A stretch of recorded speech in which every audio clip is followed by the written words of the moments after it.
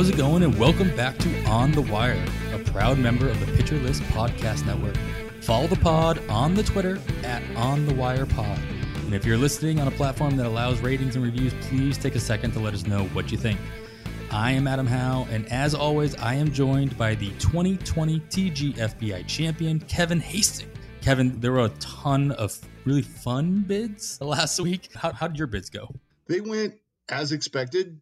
There were, as we talked about, there were players that went for a lot of money, and I had bids on them and did not expect to get them and didn't. But I did get some of the guys we talked about for a little bit less, and this is going to be fun as we go through this. Some of the guys we talked about last week are still readily available, especially in 12-team leagues, and they may be more in demand this week. There's something about them. There's a reason people weren't after them last week as well. There's stigma to some of these guys. I'm excited to jump right back in. Yeah, I found some of the drops to be pretty interesting as well, and I know we'll get into a couple of those later on. But this week, we are extremely lucky to have with us another guest, Tim McLeod, 9-year veteran of Tout Wars mixed draft and 4-year competitor in labor mixed draft as well. Tim, of course, can be found on Twitter at RunTMCP361 and can be heard regularly alongside Rich Wilson on the Fantasy Baseball Live podcast put out by Prospect 361. Make sure you listen to him there when you're done listening to this episode. Tim, thank you so much for taking the time to join us to talk some fab. My pleasure, gents, and your timing is absolutely perfect because Saturday night is waiver wire night for me. So I'm feverishly working on trying to assemble 15 to 20 names that the masses might enjoy. So again, totally my pleasure being on tonight and looking forward to talking some waiver wire and baseball. Nice prep work then. That works out nicely. Yeah, it's prep work, yes. All right. Hopefully we go over some great information for everybody listening and for Tim to maybe utilize in his weekly article and podcast as well. So we're going to get right into it. We have a ton, or at least much more news and notes than we have in the last couple of weeks. So we're going to go through this kind of lightning round style. First and foremost, of course, Fernando Tatis injures his shoulder. Still weighing surgery. I hear rumors that the surgery might not happen. As of right now, Hung-Seung Kim is starting at shortstop, and I heard he hit his first home run today, and he's still available in a lot of 12-teamers. So, Tim, this makes him fully rosterable in that format, 12-teamers, 1 fab runs this weekend, right?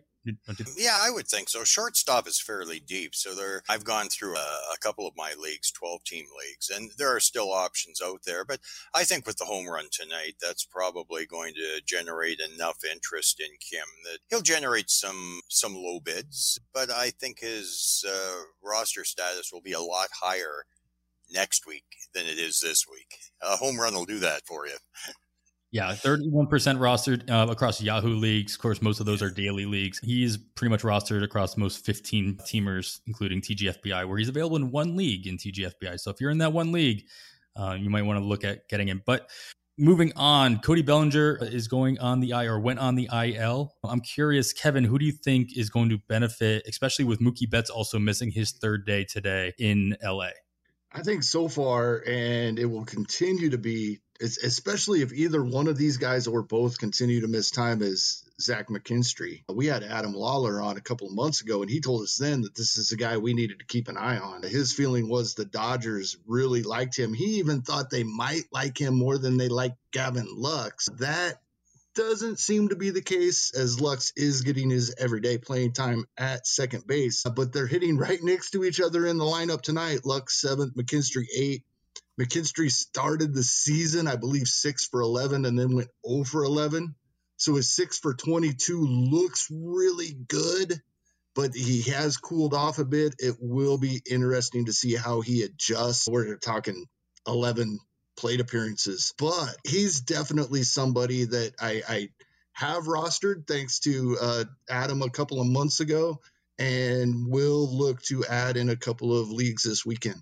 Yeah, he's played in a bunch of games. He's already started in the outfield, I believe, 6 times. So he is UT only in NFBC leagues at the moment. Should gain that outfield eligibility relatively quickly as long as he stays in the field. Played a couple games at second as well. So, that going from UT only to dual eligibility and playing as much as he has been will be quite tempting, I think, on this week's wire. Do you think that I think he's looking at a situation where he's going to slide into the role of Tiki Hernandez, who escaped to Boston on that contract? And yeah, the Dodgers just have some amazing depth, don't they? Oh, absolutely. It's a glutton of riches, if you will. But Hernandez went to Boston. I think one of the main reasons was because he finally found a place that was willing to play him every day. And as talented as he's shown he can be in LA, he just never had that opportunity. Of course, they have a couple of guys already that can play all around the diamond and can get slotted in. Chris Taylor, obviously multi-eligible as well. Max Muncy has played around the diamond as well. And so I find it hard to believe that McKinstry's going to get, if everybody's healthy, it's going to be hard to get him back in. But the fact that he has that flexibility might keep him in the lineup 4 times out of 7 in a week, even when everybody's healthy. So as an injury replacement in 15-team leagues, yeah, he might fit the bill. And again, everybody's talked about the Dodgers resting their pitchers and not overextending them early on. They could take that same approach with their hitting as well and do very well by it. It's not like they're going to suffer. No. Yeah, 100%. And it goes back to the Tatis injury as well. I would expect that the Dodgers are more of a favorite now to win the division. They already were big favorites, but there was that inkling that San Diego might be able to compete. But without Tatis for a while, the Dodgers are going to be resting players throughout the season, a la like NBA teams do. So McKinstry could get as many plate appearances and games played as the regulars. Yeah, 350. I could see 350 at bats. Yeah, that's an asset. Sticking in the NL West, in Arizona, Ketel Marte hits the IL as well. But Cole Calhoun comes back, as I believe today. Tim, is there anything actionable in the outfield down in Arizona based on these 2 moves? No, Arizona, you look at the outfield, Locastra's got center field, okay? That's pretty well a given. You got Cole Calhoun in right and David Peralta in the left. No, I don't see the main beneficiary here could be Asdrubal Cabrera, who might be playing full-time at third base. In Arizona as well, Caleb Smith has been moved to the bullpen. Taylor Widener has started the home opener on Friday, and it is strongly rumored that Zach Gallen will return to the rotation as early as Tuesday after a successful time during his rehab starts. Kevin, is there anything on the pitching side in Arizona that you're looking at besides the fact that Madison Bumgarner just doesn't look very good? No, and that's disappointing to us, as we've talked about him quite a bit as a possible bounce back candidate. I am keeping an eye on Widener. He's been a prospect. For those that play dynasty leagues, we've had our eye on him for a couple of years now and finally getting an opportunity. But for the most part, the most exciting thing that you just brought up is that we may see Zach Gallen next week.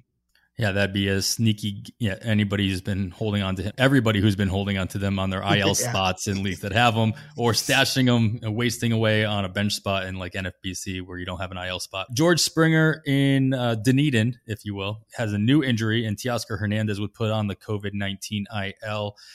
Due to being exposed to someone else who tested positive. It says that he was not the one that tested positive. Tim, have you seen anything with the Blue Jays that is going to indicate somebody is going to get a couple extra days of playing time, maybe early next week with both those guys still out? Yeah, obviously they've got to fill that hole, but I haven't heard anything that leads me to believe that Hernandez is going to be out for an extended period of time.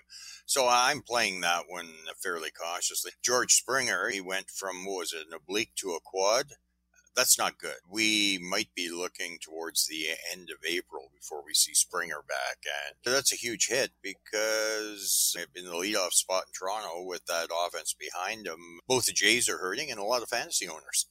Yeah, you have those who rostered Cole Calhoun holding on to him, and you expected him to be out a lot longer than he was, I think, especially with the surgery at the beginning of spring training. You just figured he'd need a little bit more time to come back, and lo and behold, here he is.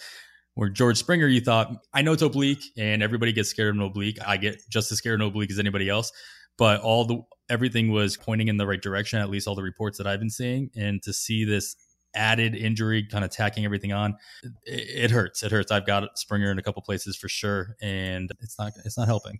No, definitely not. It won't. Not until we get him back on the field. All right. So, Kevin, Rougned Odor just passed through COVID intake procedures for the Yankees. Another left-handed bat in the Yankees lineup to go with Jay Bruce. Are you looking at this as having any kind of impact on Fab this weekend or for anybody, including yourself? Yeah, I'm probably the wrong one to ask about this because I'm one of the few that has not given up on Odor yet, and I'm not sure why. 30 home runs, double-digit stolen bases, not all at the same time. And prior to the shortened 2020, he'd hit in 250. He had hit 250 or above more times than he'd hit that 206, 207 range. But it was always back and forth. We never knew which guy we're going to get. I think he's still only 26, maybe 27 now. And I still like Odor. And I think the biggest impact this may be on Jay Bruce, who we liked last week for inexpensive fill-in at a corner. And because I can see the Yankees tweaking Odor a little bit and DJ LeMahieu moving to first base. And maybe I'm just overly optimistic and not giving up on my guy, but I am interested. And if I have a spot, because I don't think we can play him right away, obviously, without seeing what type of playing time he gets or how much playing time he gets, but I am interested and would like to get him now while he's a couple dollars before he comes. He's a streaky hitter. If he happens to get 3 or 4 games in a week and goes on one of his streaks, he's going to be a lot more expensive than we can get him for this week. If I have a spot, I might be taking a chance. Yeah, I was one of those who took advantage of the low bids on Jay Bruce, at least in TGFBI, I believe. I think I got him for like $9.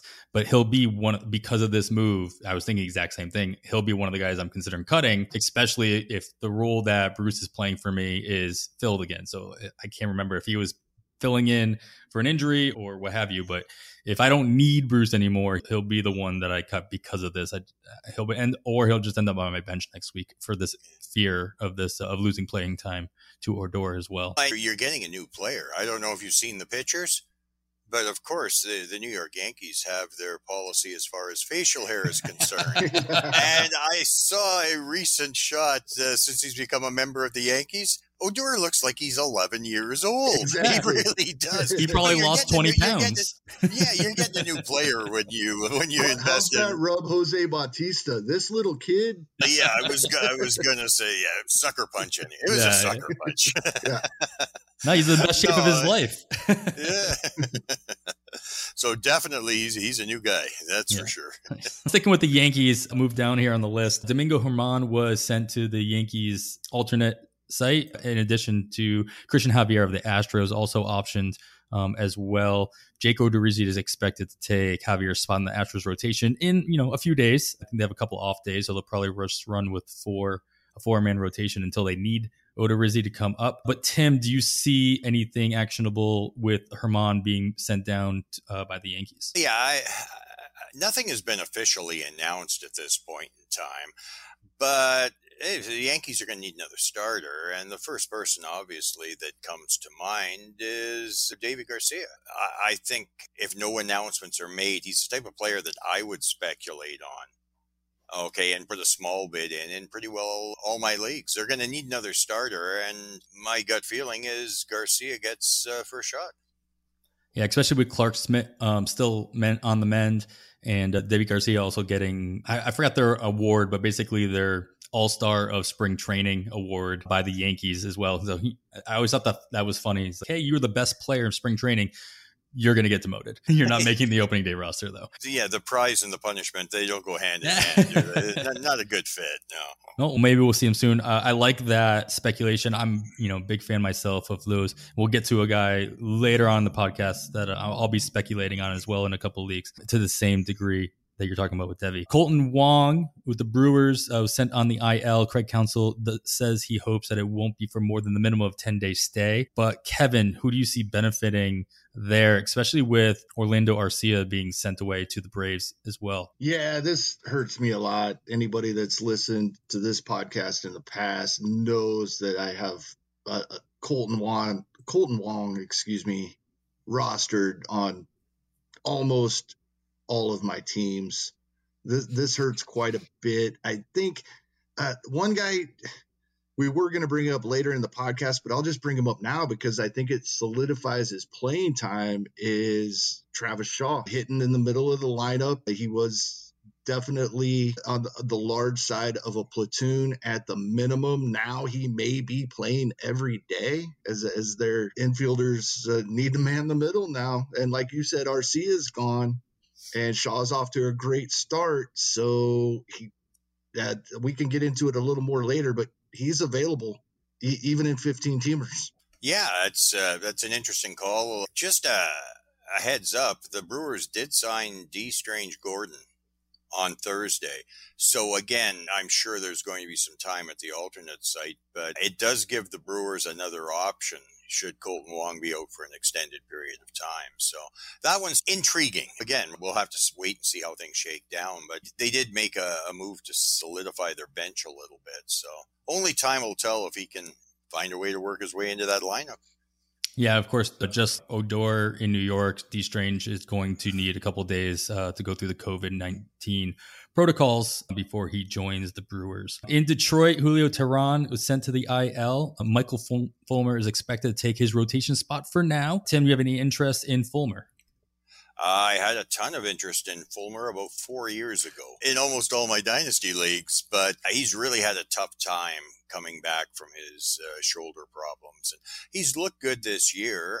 I want to see how he holds up in a starting role before I decide to make a move. I'll be tracking him, but again, it's been a long time since he's been healthy and had the velocity that he showed in those first couple of years. So that's a pass for me for now. Yeah, twice a week I participate. I'm on the reliever team for Pitcher List, and I look through all the bullpens on Fridays and Saturdays games. Or sorry, Thursdays and Fridays games.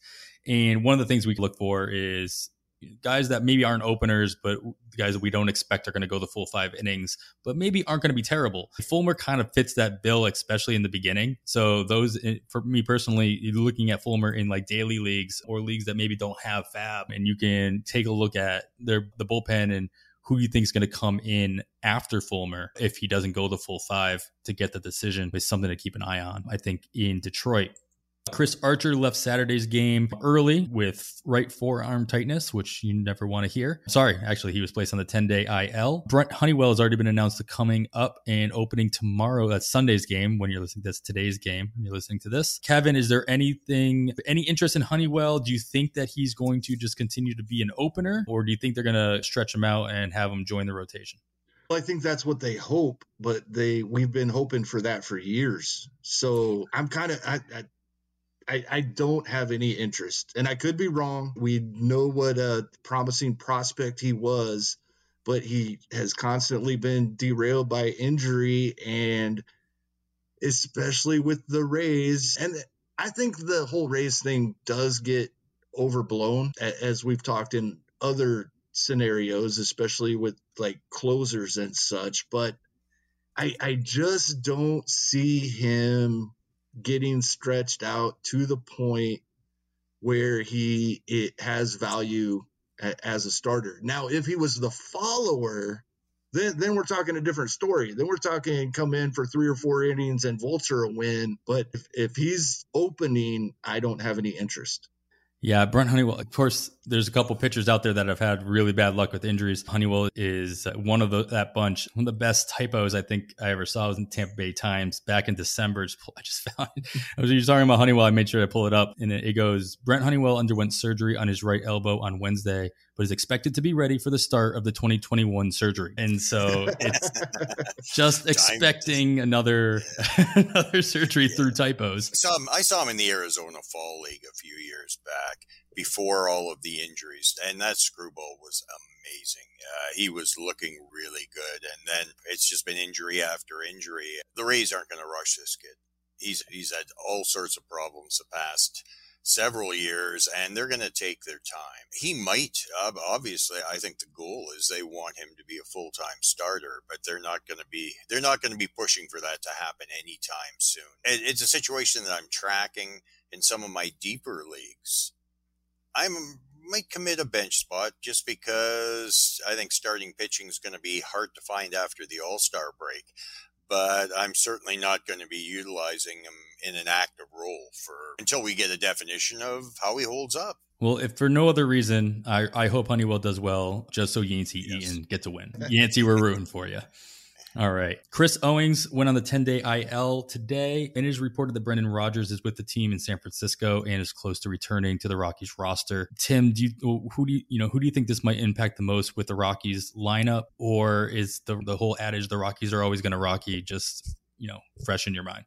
Well, I think it's fairly safe to say that the first time Garrett Hampson goes 0 for 4, they bench him. Isn't that how it works? Yeah, he's been leading off the last couple of days. Yeah, no, I think there's a situation at third base for him. I don't think Josh Fuentes is the answer. So I think once he's ready to go, he slides into third. Ryan McMahon hit his 5th home run of the season today. Hampson and McMahon they're basically carrying that team right now, off to a great start. So the only opportunity I see for Rodgers right now is at third base. All right. And then just a note, Dillison Lamet may return to the Padres rotation as early as next week. So keep an eye out for that. But in St. Louis, Tyler O'Neill was removed on Saturday's game due to right groin tightness. If he misses any extra time, Kevin, who do you think benefits for the Cardinals? I looked at this for quite a while, and I just don't see much that I'm interested in. Dylan Carlson is off to such a great start, and Tyler O'Neill St. Louis is one of those crazy teams. We don't know what they're going to do. Whatever they do, I want to keep an eye on it and maybe make a speculative move. They seem to bring these guys out of nowhere, and we get all excited about them and think they're going to be superstars going forward, and they're great for that 1 year that they bring them up. So I want to keep an eye on that for sure. But as far as trying to speculate on who that is going to be with St. Louis, I have not had any luck on that in the past for sure. Okay, I'm just looking at the box score today, and Austin Dean hit his first home run of the season, went 2 for 3 with 2 runs scored, and it was a 3-run shot. So if I had a couple pennies to spend tomorrow in deeper leagues, I'd give Austin Dean a look, guys. He was the one that I believe replaced O'Neill when he was pulled. So he took full advantage of that opportunity for sure. Yeah, I just didn't want to bring up that name. I don't know why. I'm so scared when it comes to St. Louis. Yeah, I don't blame you one bit, but they're going to have to do something. So I think Dean, especially after today, is probably going to get first shot. Deeper leagues, if he's got full-time at-bats for a while, everything counts. Yeah, absolutely. All right, well, that's going to do it for the news and notes. I'm sure we missed some stuff, but I think that's going to wrap it up for that area. What I want to move on to, Tim, while we got you, I want to really pick your brain about fab strategy. And you've been playing this game for a long time. You play in a lot of different types of leagues. Like I mentioned at the top of the show, you've been in tout for 9 years, labor last 4. I know that you played some NFBC as well. You're in TGFBI just like me and Kevin. So I'd love to know your overall strategy, but really what I'd like to know, especially for those listening, like what differences have you found in your fab strategy based on the type of league that you're playing in, whether it be tout labor versus a typical NFBC league or a CBS league or Yahoo or any other format? I think one of the keys is you have to know and understand the rules that you're working around. And in tout, you're working on $1,000 budget with $0 bids. Okay, in labor, you're working with $100 budget with a minimum of $1 bids. You can freewheel a lot more in tout than you can in labor. You're restricted. When you're down to your last $3 and it's the first week of July in labor, it's not a good feeling. It really isn't. So again, the fab management comes into play. Personally, I'm very aggressive. I like to spend early and often, hoping to find somebody that I'm going to have and be able to utilize for as much of the season as possible. Closers, on the other hand, and bullpens, that's a whole different kettle of fish. But when it comes to bullpens, I tend to be a little bit aggressive, go cheap, try and get a setup guy, bet on somebody losing his job, and have a setup guy slide into the role, as compared to paying premium dollars for a guy that appears to have the job. Because we've seen so many times that appears to have the job versus 2 weeks later not having the job. Yeah, and 20% of your fab's gone. Yeah, I don't have any problems with investing in Yimi Garcia 2 weeks ago for $1. I have some concerns about spending 20% of my budget on him this week. Yeah, I was sad to see him get that save today. That shattered a lot of dreams, didn't it? Yeah, it sure did. No cheap Yimi for anybody this weekend. That's not happening. We've seen that time and time again, at least this as early as this year, with the relievers that we were seeing in multiple types of leagues going off the board between Tanner Scott in week 1 and then his teammate Valdez going in week 2, both going for multiple hundreds of dollars in a lot of different leagues. I feel you on the bullpen for sure. And I've heard that from a couple of people that it's worth spending the extra money on a guy you think is going to be in your lineup all year round, and because you're going to get the most for him, you're going to get the most out of him. So I get that as well.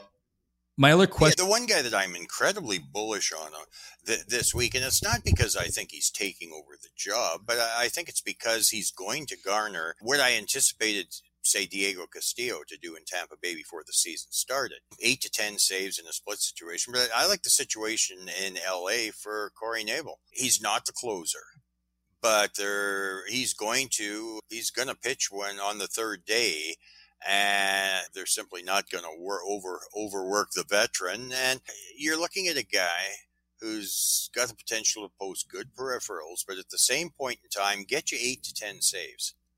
Okay, that interests me more this week than Yimi Garcia, because I think you've got that. You might not have the total that Garcia could produce, but you've got a safe base that I think is going to be there come year end at a better price.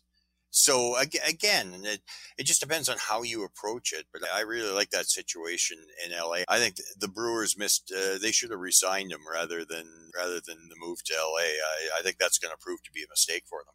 I definitely see that with 2 saves already on the year. And Dave Roberts he came out after the game specifically saying that they're not going to. He doesn't want to use Jansen 3 times in 4 days, and so the Dodgers are going to win a lot of games. Not even 3 times in a row. 3 times in 4 days. That's even better. Yep. Well, yeah. So it just increases your odds of a safe, what I consider to be a safe setup guy that's going to get. And I'll take and put 8 to 10 saves in the bank, okay, and be very happy with those numbers if he's my third closer.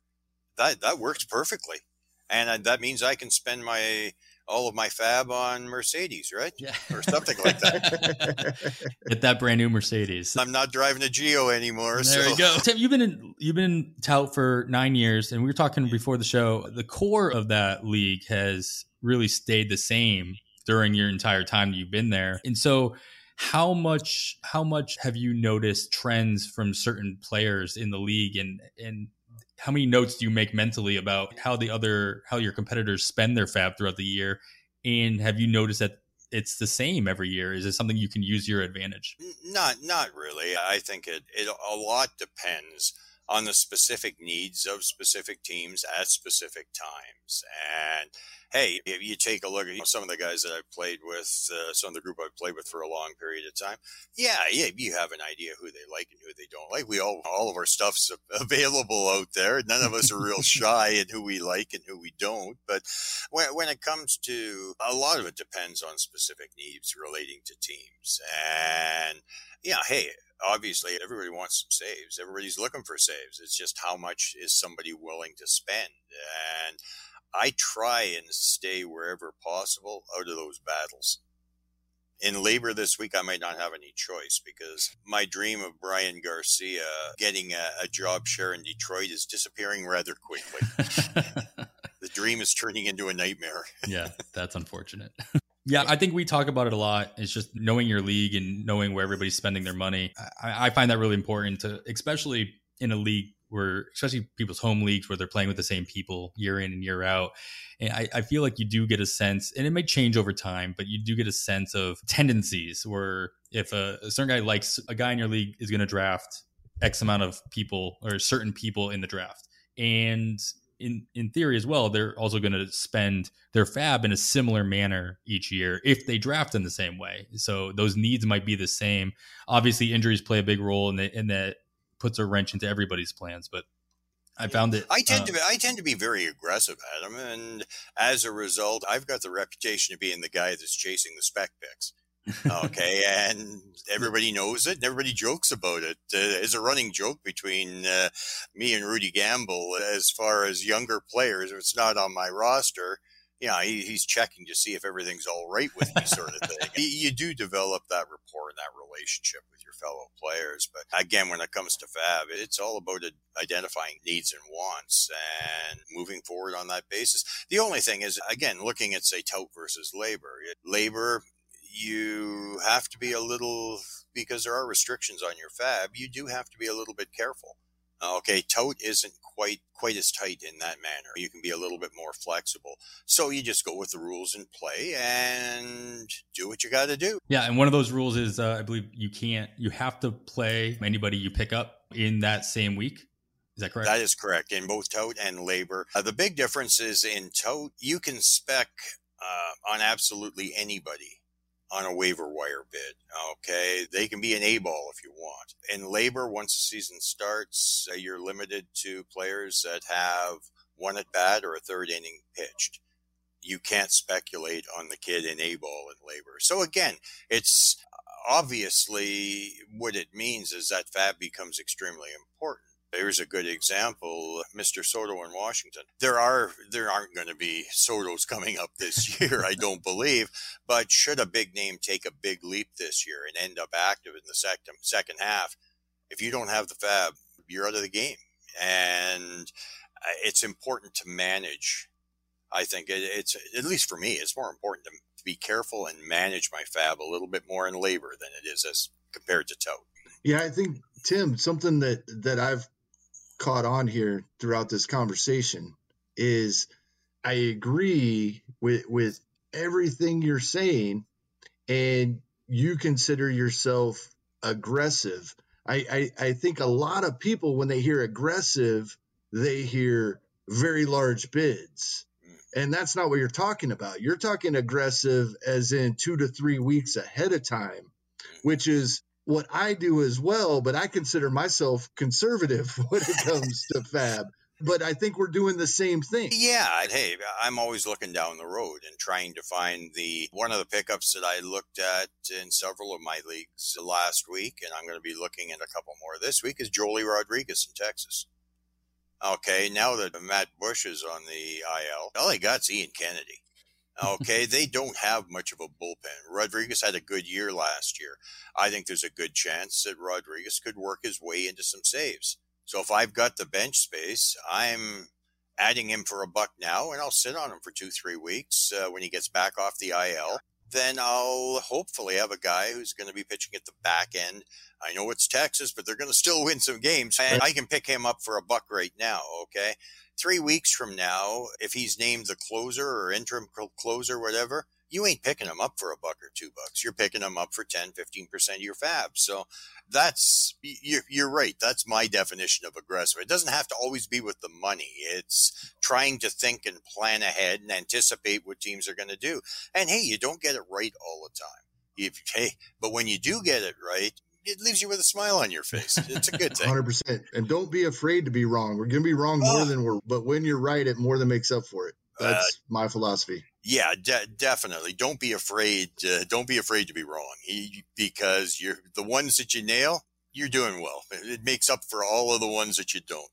And then another type of league that, Kevin, I'm going to talk to you about this one is the Fab Run for the NFBC cut lines and the coming up, I believe, on Tuesday. So for those listening, you have a couple of days to look at that. But that's a totally different animal. There's only 2 Fab runs throughout the course of the year. This is the first one, the first month of the season. And the second one's obviously sometime in the summer. I have to look up that date. Kevin, you've played in a few cut lines. The Raz Bowl was my first experience in the format personally.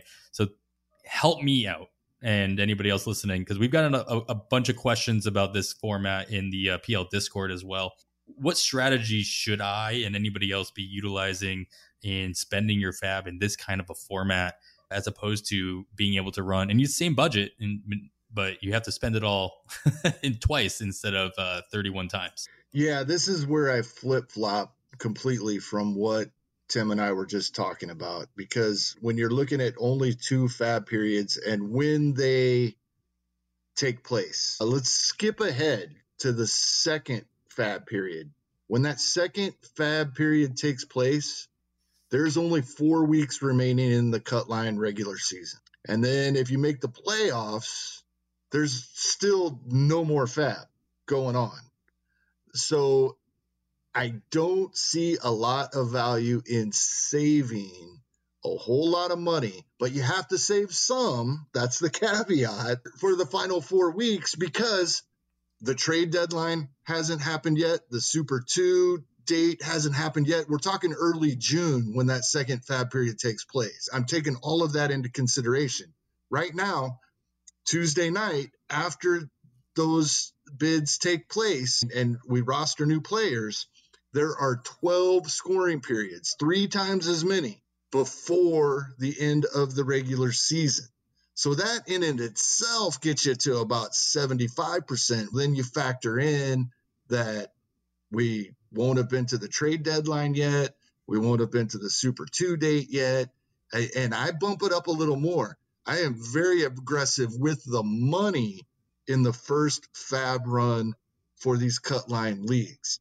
And it's with it being a best ball format, it's very important that you make a ton, like literally a dozen supplemental bids for each guy that you're dropping that is going to be, I hate to say it this way. I'm trying to figure out a good way to phrase this.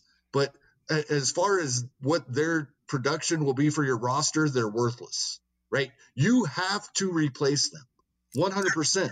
They're not part of the plan, right, Kevin? Right. You can't have zeros left on your roster after the fab takes place when you only have 2 of them. Yeah. 100% you have to replace them with someone. So you have to make enough supplemental bids to ensure that you are replacing every 0 on your roster. That's probably the most important thing. And I'm aggressive about it when it comes to need. Remember, it's points. We don't really have to worry about categories. It's all about positional need and getting rid of every 0 on the roster. And I'm willing to spend 80 to 85% in the first fab period, leaving enough because I have to do the same thing in the second fab period. Now, I'm not going to be able to go after any like huge up-and-comer that surprises us in early June, but I have to have enough to replace my zeros. So that's all I'm looking for. Replacing positions of need and getting the elite guys if I can, if there are any. Remember, we've been drafting those cut line leagues for over 5 months. CJ Crone's available in a lot of those leagues. There's a lot of players available in these leagues, but most importantly, you have to get rid of everyone that is giving you a 0 each week for the next 12 weeks. You have to in a best ball format. That makes sense to me. Yeah, that's great advice. Thanks, Kevin. The second fab period is June 8th in most of these leagues, with, to your point, the playoffs starting I think it was July 15th. So about a month later, like you said, 4 weeks later. So you don't have a lot the of time. All-Star break in there. It leads it right up to the All-Star break. All right, cool. Hopefully everybody was taking notes on that one. Rewind and listen to Kevin give that great advice. I know I will before your Tuesday fab bits go in. All right, we'll get back into weekly fab. We've got some recommendations for this third fab period for everybody. As always, we go through our categories and list a couple players who we think are going to be some hot pickups, or at least ones that we recommend. They might not be hot, but they might be somebody that might be useful to your team depending on your situation. So we start off in the power category. These guys who think that if you are in need of some home runs, so RBIs, power categories, these guys might be able to help you out. So I'm gonna lead it off. Kevin's aforementioned Travis Shaw. Kevin, tell me about why you think Travis Shaw might be a good pickup this week. He's been a guy I've shied away from in the past, but he continues to get plate appearances in the middle of lineups, and he's off to a nice start. First base, third base eligible at a minimum, strong side of a platoon, and probably increasing as we talked about earlier. I really like Milwaukee's lineup in spite of a couple of duds that they've put out in the first week and a half. And I've come around to Travis Shaw. And as we talked about earlier, obviously with Orlando Garcia being shipped off to Atlanta and Colton Wong going on the IL, his playing time might be more than just a platoon moving forward. So I like that. He has played the last 4 days straight. He's only righties to start those games. Tim, do you have any opinion on Shaw in Milwaukee? So much is related to opportunity. And right now he's getting the opportunities. He's capitalizing on it. So it makes a lot of sense to me. There are not a huge number of power bats per se available. Most of them are rostered. Like I said, regular playing time. He's playing well. Yeah, it makes a lot of sense to get him rostered. And I'm sure the numbers in the Great Invitational are going to be a little bit higher as far as Travis Shaw and his roster ability after this Sunday. Yeah, he was picked up in 8 TGFBI leagues last week. His average winning bid was $14 with a max of $35. I can foresee that going up a little bit this week for those who missed out on getting him a little bit early, with the possibility of more playing time moving forward. So the one I wanted to throw out there was Ryan Zimmerman. He's been playing every day with Josh Bell being on the COVID IL. Personally, I haven't seen any reports on when he might return. A couple of guys from Washington have returned. Brad Hand, Patrick Corbin activated recently, but nothing on Josh Bell. You guys can correct me if you've seen anything that I haven't, but he's playing every day in Washington right now. He's batting cleanup for a pretty good lineup. He sat the second game of the doubleheader, but he did come into pinch hit over the weekend, last weekend. He's hitting the ball really well in limited action, with only half of his balls in play being line drives.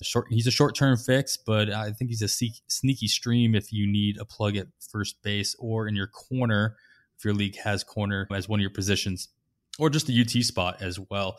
I found it interesting that last week in the last two fab periods combined, at least in TGFBI, there was only one first base eligible player picked up and 0 first base eligible players dropped into free agency. Yeah, I can't tell this with like super amount of confidence, but I do believe that just means that first base is a lot deeper than I think it has been in a couple of years. That even with some injuries and some players being out, teams they're not going out and stretching, trying to find another first base eligible player to fill that gap. Either one of you guys have any interest in Zimmerman as, if nothing else, just a short-term fix in your corner spot? Again, rules dictate a lot, and I'm not cutting Josh Bell, so there's only so much room at the end when you have no IL. And I think that definitely influences. I know it does myself, but probably quite a few of the other moves that are made in that format. Yeah, hey, you got to hold on to those players. Okay, that limits the number that you can actually pick up. And when closers, the ninth inning gig is changing hands every 15 minutes, where are you going to spend your money right now? And how can you spend it to make your team as effective as possible? So I think all that comes into play when there's no IL. Yeah, absolutely. And by no means am I advocating anybody drop Josh Bell. Only in the leagues that I play in, Adam. How's that? Yeah, exactly. Yeah. If you're listening and you're in my league, feel free. And then he'll go for a nice little chunk of change next week in Fab. Have either one of you guys, anybody else on your list of power guys that you think fits the bill this week in Fab? I think everybody should be all over Tyler Naquin. But he's power speed. Again, I think he's going to generate some huge bids, but one of them won't be from me. And the reason behind it is a combination of two things. One, the history. Yeah, he's always struck out a ton. Okay. And when you look at the Reds, at some point in time, they're going to have Jesse Winker. They're going to have Nick Castellanos, Nick Senzel, Mr. Naquin, and if I'm not mistaken, Shogo Akiyama. They're going to have 5 outfields. There's no DH for 3 slots. So at some point in time, if he cools off, I think he could eventually end up being what he's always been. And that's a bat off the bench. Hey, the hot start warrants it, but unless you're counting stats retroactive, I'm probably going to pass on Naquin. Yeah, I think this is a really good example of just bidding what makes sense for your roster and your needs and not just getting caught up with the hype. No matter how good you think Naquin is or isn't, if you think if you agree with Tim, and Tim, I agree with you. I don't see Naquin being able to keep this going, at least with the playing time, for more than the next week or 2 weeks. Winker is going to be out for the probably next couple of days as he injured his calf when he returned after being out for a couple of days with a stomach bug. Naquin's been in the leadoff spot to replace him during that time. Got knocked down to the 6th spot on Friday when Winker returned. He was right back into the leadoff spot today or Saturday as we're recording. I know he's a hot bat. I think he's going to be the Yumi Mercedes of this week's Fab bids, at least when it comes on the bat side, I think. Kevin, are you in on Naquin at all? No, but I hope you're right. I hope he's last week's Mercedes. I hope a lot of money's spent on him and it won't be mine, as Tim said. Sometimes it's fun to be like a spectator. Exactly. It can be an exciting spectator sport. It really can. Let's see how high it goes. Yeah, that's one less person I have to be concerned about mid-season, right? Exactly. Yeah, I'll probably put in a keep your honest bid type of thing, or in those leagues that I need an outfielder at least for the next week or two, and see if he fits that bill. But to your point, I probably won't get him. It's great. All right, so we'll move on to the speed section, looking for some stolen bases, maybe some runs from guys that are going to be at the top of the order. Kevin, you alluded to it at the top of the show. Kyle Isbell is somebody we talked about last week. He's still just 53% rostered in NFBC 12-teamers, only 7% across Yahoo, which is the majority of them are 12-teamers as well. He got picked up in the majority of 15-teamers, of course. He's playing every day. As we talked about, he's entrenched in that right field spot in Kansas City. I think personally, I listed Isbell as one of my stolen base streamers in my Need for Speed article that came out on Pitcher List today. And mostly it has less to do with Isbell's speed himself, but it has to do with more of who he's playing. Last week, he played a couple teams that are really good at holding off stolen bases. And he's got, Kansas, I wrote this article. I should probably know this. Who's Kansas City facing off this week? Oh, no, they're playing the Angels, right? Hopefully. Yes. And so Max Stassi and Kurt Suzuki were 1st and 4th in stolen bases allowed, respectively, last year, with Suzuki, obviously, with Washington. So I think he's got a good opportunity to, steal a bag or two next week. He's hitting the ball. He's not hitting the ball extremely hard, but he's not hitting it soft either, which is really nice. And Kevin, you're the KC fan. I know you brought up Isbell last week. Is there anything else you see in Isbell worth talking about and picking up in Fab this week?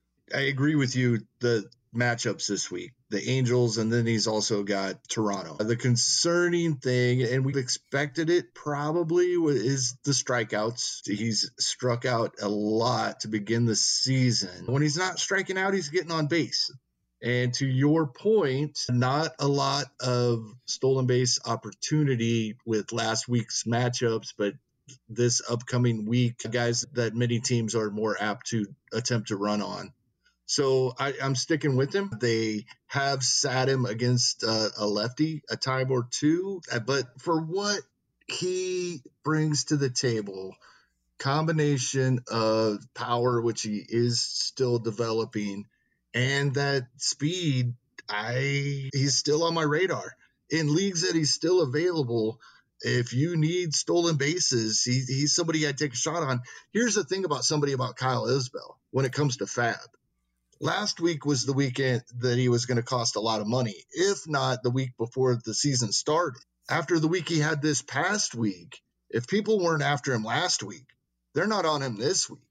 So this week you can get him much less expensively than you may have had to spend money on last week. So this week, throw a much smaller bid out there and see if you can nab it. Yeah, that's a great point. In TGFBI, he was picked up in a bunch of leagues, 23 of the 29 leagues. He's 98% rostered across TGFBI now. So there's one league where he's still available, but his average winning bid was about $70. He maxed out at $155. So I totally agree with you. I think you can get him for under that average bid, even in a 12-teamer. I agree with both you guys, and I think that the Royals are committed to this kid and giving him every opportunity. So the leash will be long.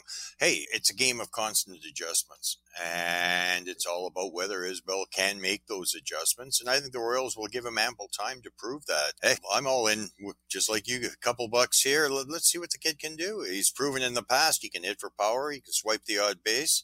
It's got my attention too, Kevin. We're not in any leagues together, so he was my favorite player to watch at the 2019 Arizona Fall League when I met you, Tim. Okay. I wondered why I didn't see you when he was at bat. So, Kevin, anybody else come to mind, whether it be 15, 12 team or what have you, in the stolen base run department? Unfortunately, we're not being a lot of help to deep league players in this category, but another guy that is still available in a lot of 12-team leagues is Cedric Mullins. And it's not just the hot start he's off to, but he's leading off every single day and will continue to do. And for reference, Jonathan Villar had 714 plate appearances in 2019 for a Baltimore team that wasn't as good offensively as this one. So I'm all in on Cedric Mullins if he's available. Yeah. Stole another base tonight, Kevin. Yep. Yeah. He's going to play. And he's going to hit in the leadoff role as long as he keeps hitting. So, yeah, I think there's an opportunity there in the smaller formats. In the larger formats, I'm certain he's probably owned to the tune of rostered to the tune of about 100%. But, yeah, I like Mullins. I do.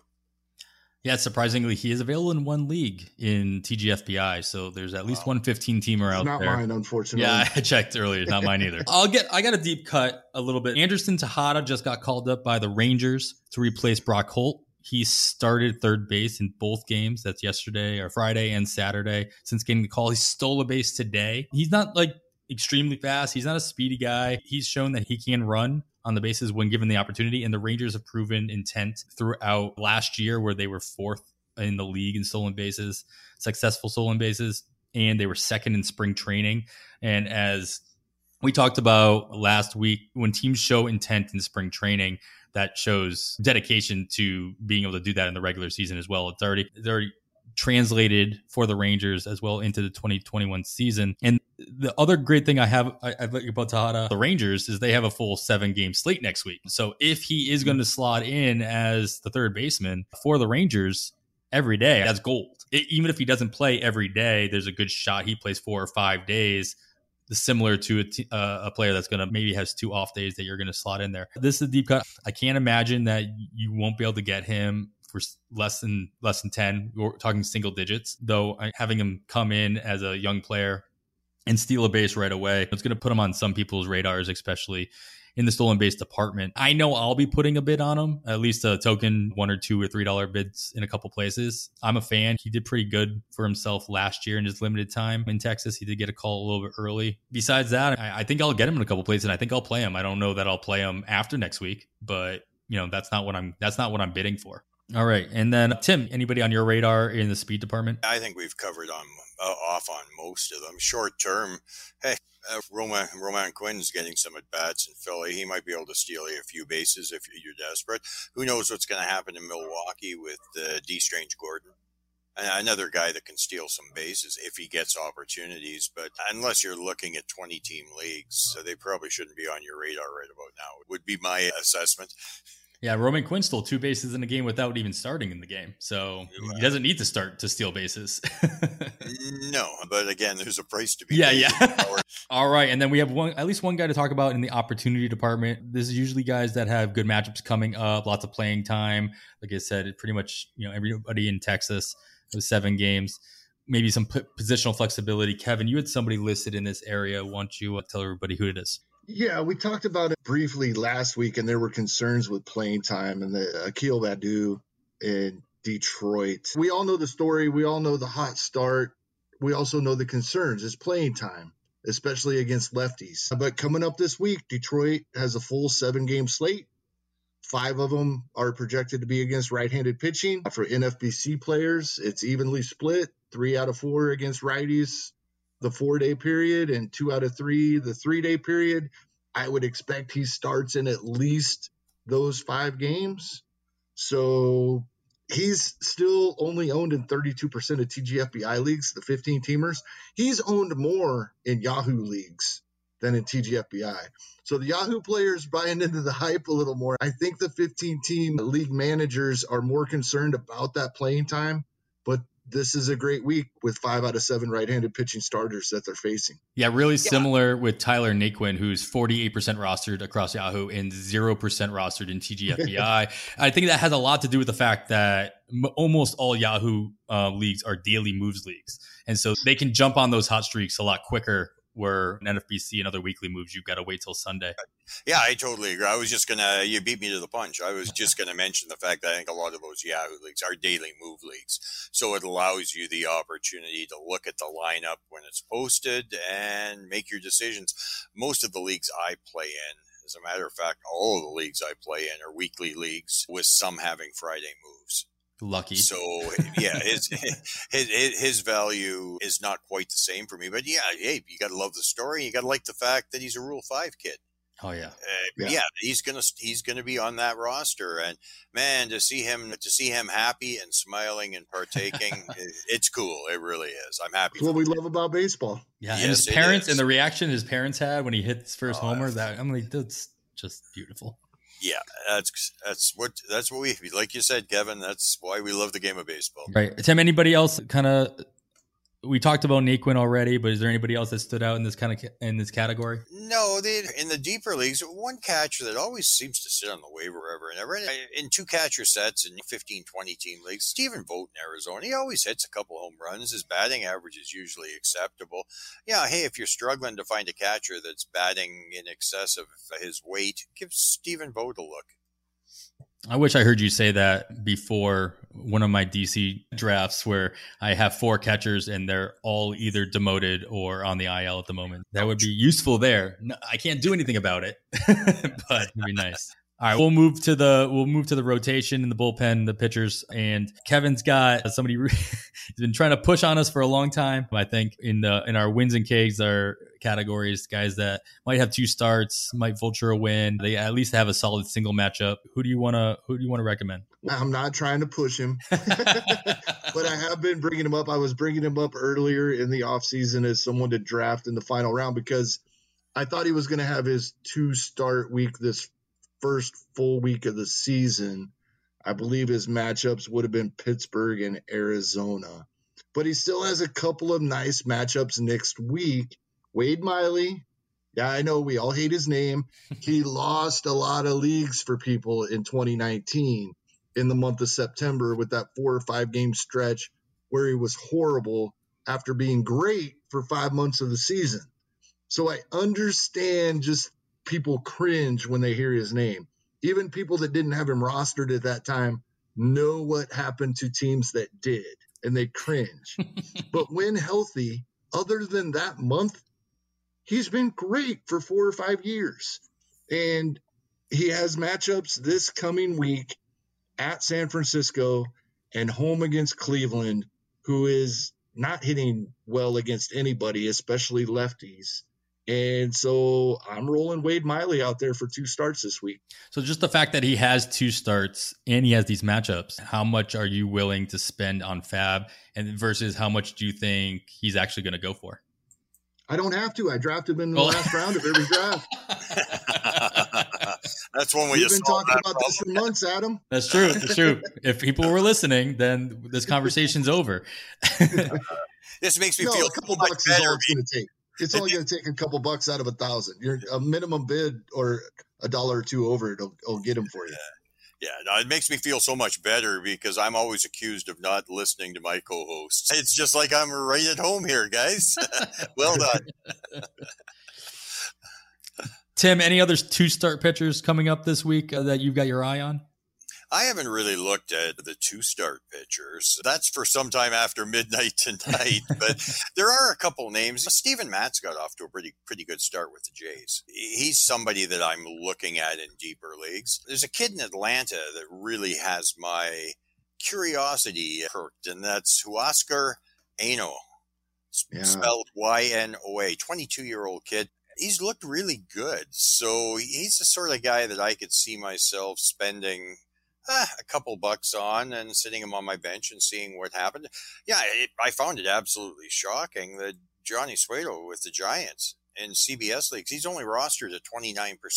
So, there's 3 names that I'm looking at moving forward that I think could present some opportunities. Nice. Those are good names to keep on your watch list. Consider throwing in some bids if your roster would allow it going into next week. So we got a couple of current relievers to talk about regarding, and these aren't closers. These aren't even closers to be. Most of these guys are actually maybe starters to be. And Kevin, I'm going to let you start it off. Tell everybody a little bit more about TJ Antone, who was drafted in a good chunk of leagues and possibly is on your wires to consider for Fab this week. Yeah, he's still rostered in most 15-team leagues, I think, but he's available in over 80% of Yahoo leagues. And the thing about Antone that I really like is he got that 2 innings yesterday, I believe, following Tyler Mahle, and they do want him to be in the starting rotation after a couple of being nothing serious, but banged up injury things going on during spring training. So they're trying to stretch him out while getting production out of him. So we should see a few more of these multi-inning relief appearances where he could snag a win, where he could grab a couple holds for people in holds leagues, but give us really good ratios and some strikeouts in these multi-inning relief appearances, which is what we're looking for right here. Oh, yeah, and you toss in the fact that the Reds do have a rather potent offense. They can put some runs on the board. Being down 5-1, 6-1 in the first inning and looking at Antone for 3 innings after that, hey, you can't rule out that he'll leave with the lead, can you? Not as long as Cincinnati's scoring runs. So, yeah, it's a little bit different when you start looking at an Antone versus, say, somebody on Pittsburgh that might score 5 runs in a week. Except today. Yeah, except today, yes. Yes, there's a lot of Davies fans out there today that are not going to be happy when they see the Bucs score tomorrow. A similar guy, Chris Rodriguez, down with the Angels, very similar to TJ in the fact that the Angels obviously are committed to keeping him stretched out or stretching him out throughout the course of the season. Obviously came up as a starter, and he still could be a rotation option for them in 2022. I believe he hasn't gone more than 3 days in between appearances, which is really nice. You can set your clock, at least in the early goings in the season, about how many times you might see him in a given week. And each time he goes out, he's averaged over 2 innings with just under 3 Ks per appearance as well. So I think that grab a guy like Chris Rodriguez or TJ Antone, you can Frankenstein yourself an actual starter's production without having to pay starter prices. And especially in a 15-teamer, the options for starters aren't exactly pretty. And to Tim's point, later in the year, it's just going to get uglier and uglier when it comes to what you have available on the free agency. And there are a couple of guys out there. So these are guys that I told somebody else in the PL Discord, these are guys that you can stream at a cheap prices for the most part. They're not closers. They're not closers to be. There's a couple of guys out there that are just like TJ and Rodriguez that you can stream in and out at cheap prices and not waste your fab. The other guy. And then when they are put into the rotation, you struck gold. Yeah, these are guys that are going to be spot starters here and there, or in an injury, maybe they get a string of starts over the course of a month. And exactly, if you were streaming him at the right time, then you hold on to him, obviously. Another guy that kind of fits that bill for me is Ryan Weathers in San Diego. I drafted him in a couple places just because I knew he was fighting for that fifth rotation spot with the Padres. He obviously didn't get it, but he did get an invitation to the opening day roster in the bullpen. This is also my opportunity just to pat myself on the back for being forced to put Ryan Weathers in my rotation the week he got his 3 inning save. So that felt really good. I got him at least I got that save in like 2 weeks in 2 leagues, and that felt really accidentally good. Without the 5 earned runs that Randy Dobnak got for his 3 inning save. Exactly. Yeah, and Chris Paddock's not off to a real great start in San Diego, so you never know what can potentially transpire on the coast. Yeah, absolutely. I'll probably put in a couple where I can hold him on a couple of $2 bids, because I think you can put him on your roster for at minimum. And he's in the same boat though as the other guys we talked about. He can come in as a spot starter if they want to give Paddock a break, if they want to continue to go 6-man rotation or start going 6-man rotation. Though Lamet is supposedly coming into the rotation as early as next week, that might be less of an option. He's still going to produce. He's not wasting a roster spot. That's what I like about these guys too. Is these are nice little stashes that could end up paying off, like Kevin, like you said, but they're still going to be able to give you production if you are forced to put them into your rotation due to injuries, especially in the NFBC where you don't have IL spots. So I'll probably have Chris Rodriguez and Ryan Weathers as conditional bids to each other at minimum $1, $2, $3, $4, just as in lieu of maybe doing a streamer pick starter. Anybody else stand out to either one of you guys in this area? Not right now, but I'm sure as the season progresses, there are going to be. Yeah, you got to look at the Rays. Hey, depending on what happens with their newest call up, there's a name to possibly target, right? Absolutely. Depends on, I'll be curious to see who ends up following Honeywell. I'm not sure if that was announced. I haven't seen anything about it, but whether it's just Colin McHugh coming in or if it's somebody else out of that bullpen going multiple innings after Honeywell opens the game. Reed got in the game today, and that's a guy that we forgot about. We haven't talked about in probably a year or two.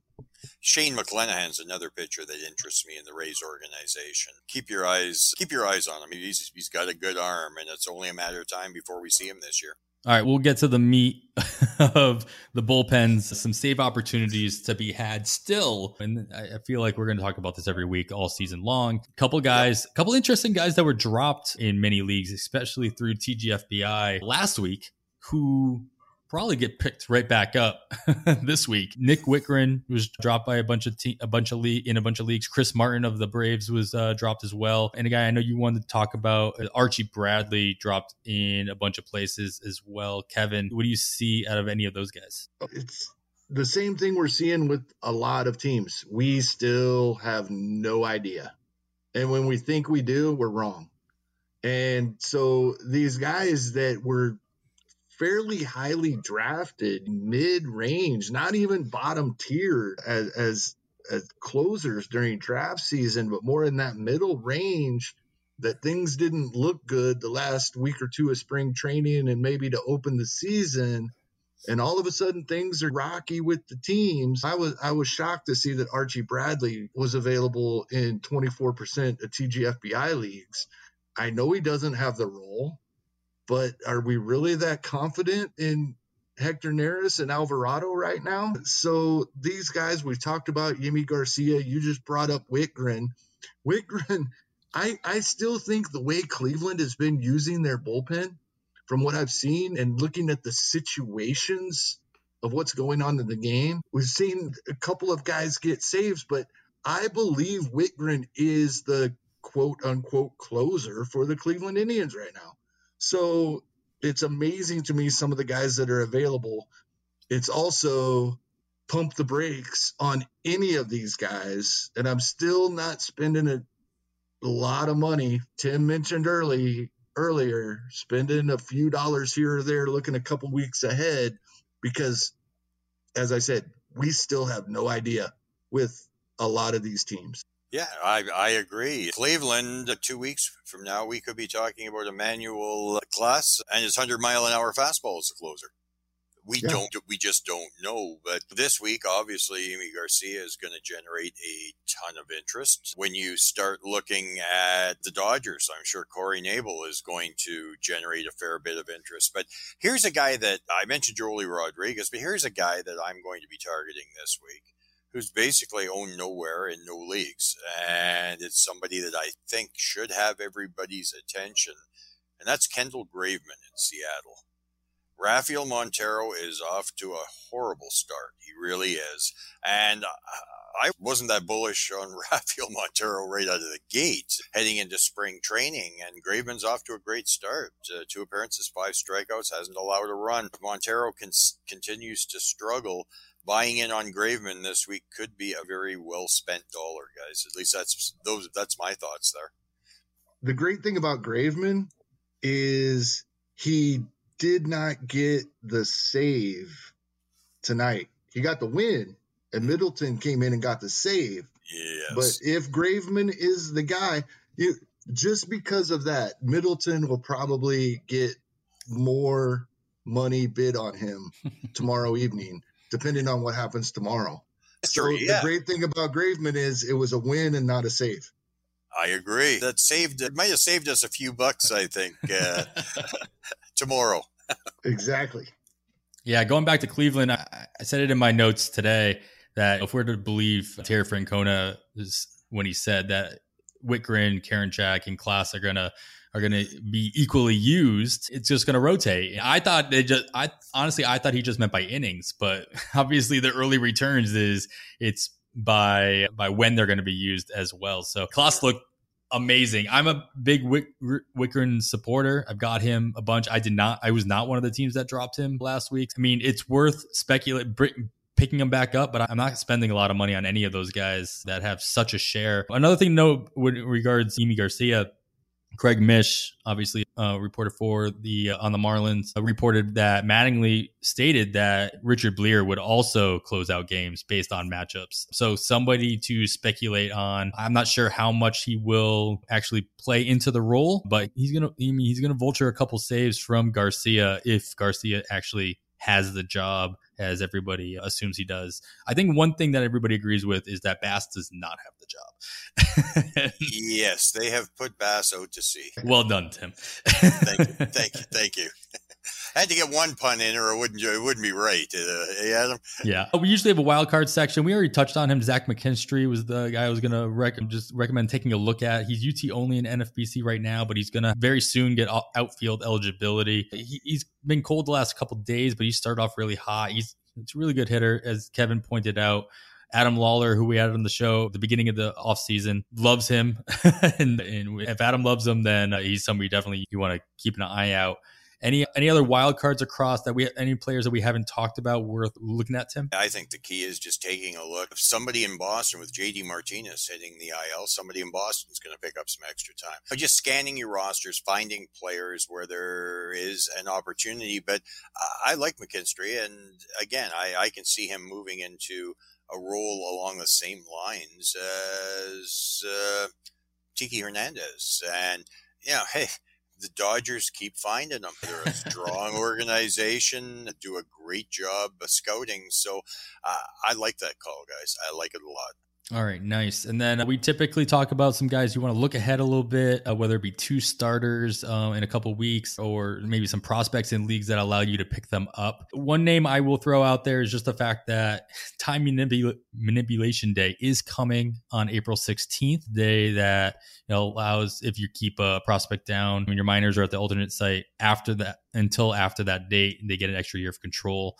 A lot of expectations that there's a lot of players that are going to come up, especially in Seattle. So Logan Gilbert, somebody I'm keeping an eye on. I might throw a dollar bid in leagues that Kyle right now, and he's burning a spot in my roster. So where I have Kyle, I might be throwing a $1 or $2 bid on Logan Gilbert. I'd rather Logan Gilbert burn a spot in my roster at this point than Kyle. And especially with James Paxton being out with expected Tommy John, which is just the saddest thing ever. I mean, you might be able to get Gilbert now, but to Tim's point earlier, once Gilbert does get the call, he's gonna be the high priced guy that week. Just Kelenic was drafted everywhere. He's expected to come up after that date as well. So is anybody else worth looking at both in this prospect area or in a guy you might think gets 2 starts the week of April 19th through the 26th that you can get cheap now and hold on to for a week and then use them when they actually are useful? Tim, anybody come to mind? Well, there's a couple pitchers if you want to do some speculating. Mackenzie Gore. Yeah, we are going to see him at some point in time this year. When? I don't have a clue, but at some point in time we will see Mackenzie Gore. There's no doubt about that. Shane McClanahan, if you want somebody that you can stash. I like the kid a lot, but hey, the guy that everybody's waiting for is Jared Kelenic, and I'm sure we're going to see him. Probably 7 to 10 days from now. That sounds about right. And if my guess is correct, he's probably rostered to the tune of about 102%, something like that. Somehow, yes, absolutely. Yeah, somebody's got him rostered twice. Yes, exactly. He's not going to be available when he does get the call because he's already rostered. Yeah, the same with Alex Kirilloff and a couple of the other big names that have been drafted. I've seen Kirilloff dropped in a couple leagues, and if I was playing in those leagues, odds are pretty good. He has my attention for this week's Fab run. Especially with the Twins, just apparently their entire outfield can't stay on the field. And Brent Rooker comes up and he goes right onto the IL like the next day. And Jake Cave is not a full-time. He's a nice little player, but he's a 4th outfielder. They don't want to be wheeling Jake Cave out every day. So I think he's going to be following the Jared Kelenic career path. A week to 10 days, and he's got himself a job, an opportunity. I just want to make sure you guys realize that service time manipulation is a violation of the CBA, and teams do not do that. I would never insinuate they do, Kevin. That with a straight face. I almost made it. You did. I'm staring at this video. I'm like, wait, Kevin's here. There can't be manipulation because they fired the president of the team in Seattle. Yeah. He made those decisions. Yep. Yes, exactly. Yes, he's no longer part of the organization because of it. Exactly. Nice. Kevin, any pitchers out there that you might be specking on this week in Fab, hoping that they get 2 starts the next week?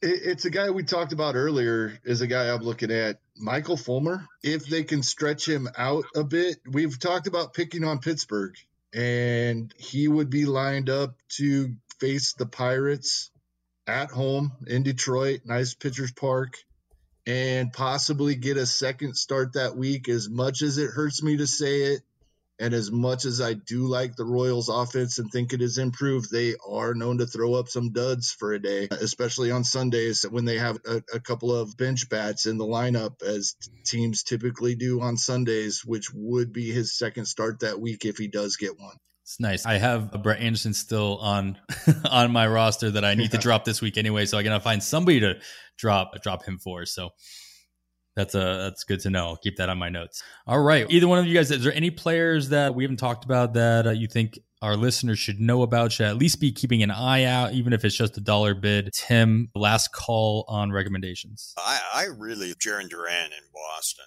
It might be a little bit early, but in redraft leagues, 15-team redraft leagues, he's a guy that I'd like to have around because I think once he gets called up, I think that's the center fielder of the future in Boston. So again, I have no inkling as to when they're going to call him up, when they're going to deem him to be ready. But when they do, you're going to want the kid on your roster. So if you have the space right now, it might be worth $1. Sit on it, see what happens. Kevin, anybody else come to mind?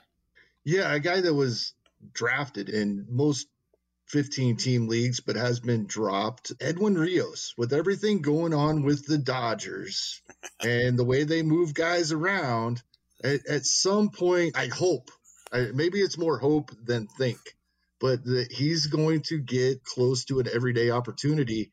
And if he does, you're going to want to already have him on your roster and not have to spend what it will take to get him in Fab at that time. I like that call, Kevin. Yeah, that's nice. I really wanted to recommend Carter Kieboom again, but the kid just can't catch a break. He actually makes the opening day roster because of all the COVID, and he still can't crack the lineup himself. So I won't be bidding on him again. I know I dropped him early on in the season, but I really wanted to be able to recommend him. I just can't do it.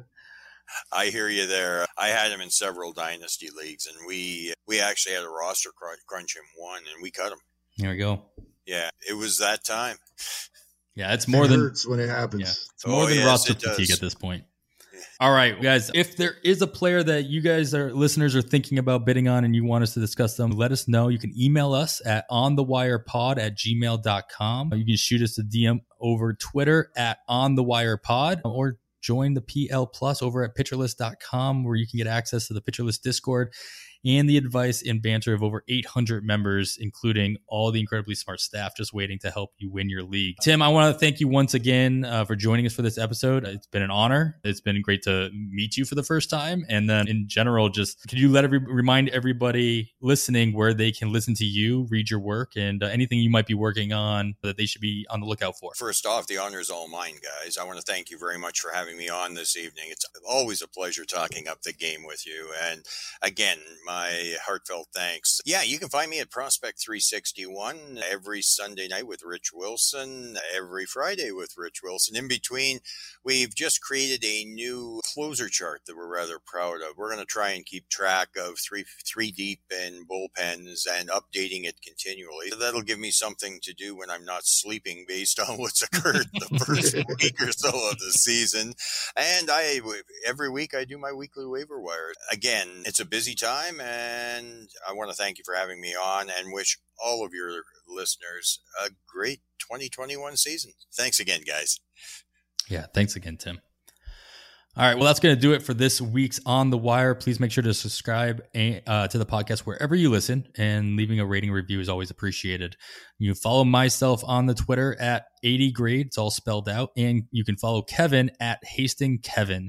Keep an eye out for Kevin's weekly Fab preview article every Sunday, as well as my Fab review article titled Waiver Watcher every Tuesday.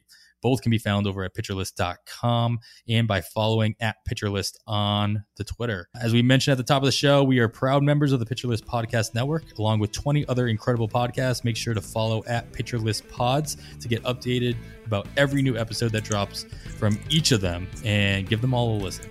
We wish you the best of luck in all of your leagues and hope you win all of your bids by exactly $1. Thanks once again to Tim McLeod for joining us. And for Kevin Hastings, I am Adam Howe, and with that, we bid you goodbye.